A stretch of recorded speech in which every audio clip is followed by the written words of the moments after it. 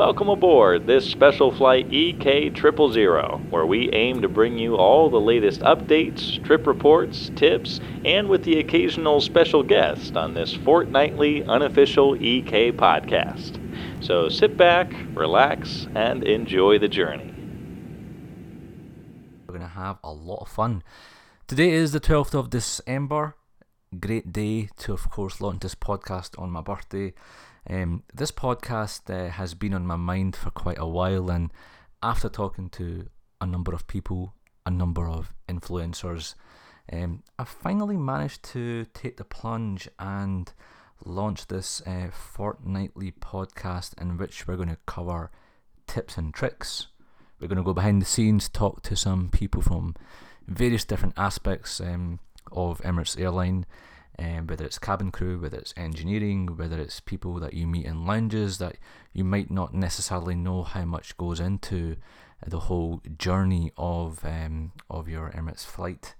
And just so I can put it out there, this is the unofficial Emirates Airline podcast, and it's going to be linked up with a travel blog.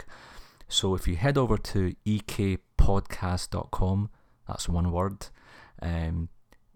it's probably best that you put your email address in. That's all I'm going to say, because anytime a new blog post is launched, you will get an email notification, and this will be the central point in which all content will be updated in. So you might be wondering, why the need for this podcast? And it's an interesting question.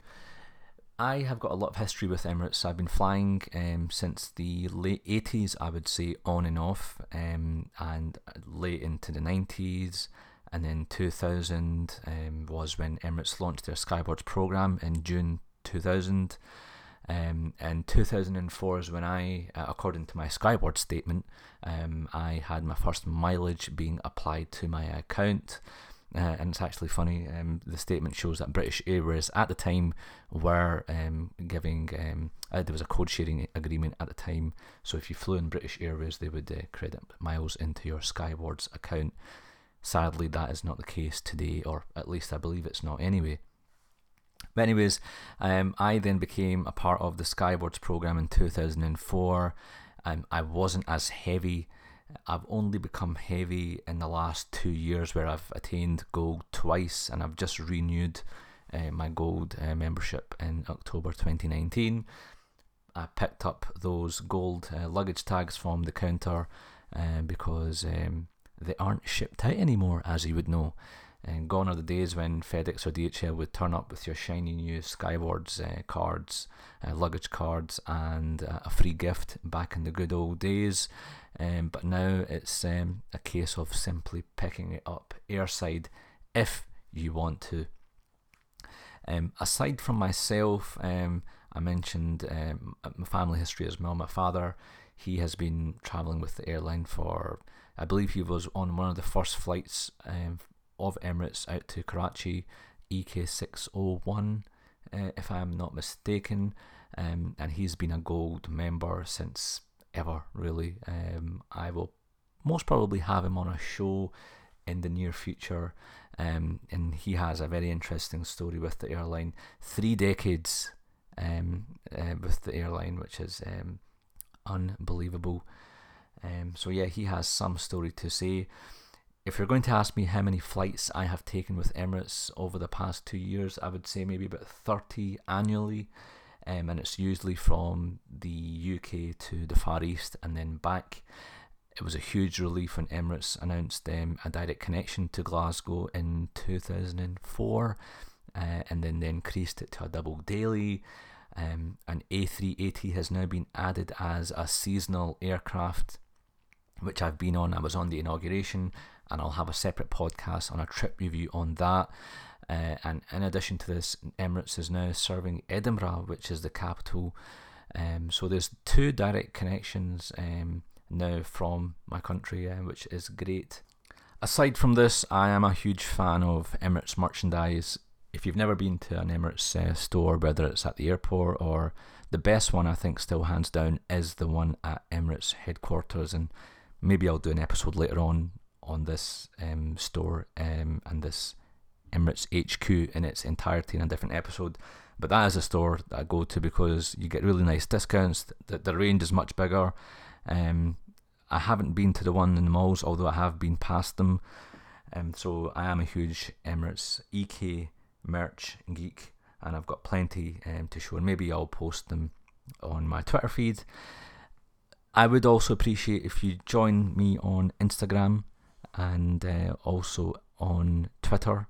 Both of the links are in the show notes for this episode, which is being on iTunes. And back a few years ago, Emirates had launched a credit card in association with MBNA.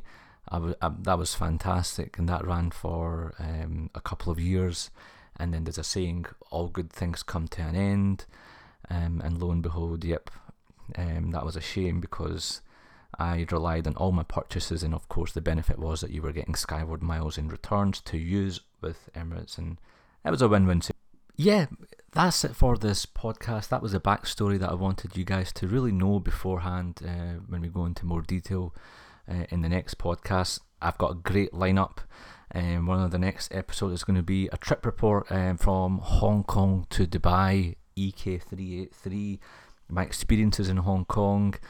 We're going to have a lot of fun on here. We're going to have influencers, Emirates fanboys and fangirls talking about their experiences. And yeah, you're just going to have to stay tuned to the show. And it's funny, just as I'm ending this off, Emirates EK255 has been a success. And for those of you who don't know, that is a Dubai, Barcelona, Mexico. That ran really smoothly. I've seen some of the pictures and videos on the Emirates feed on Twitter. It looks fantastic. It's been a success, and as you know, Emirates launched this route earlier in the year, and then the Mexican courts stopped Emirates from going ahead with that. But then after appeals, it looks like Emirates got the upper hand, and that route is now operational. Not only is it operational, it's being operated by the 777-200, which is a new refit.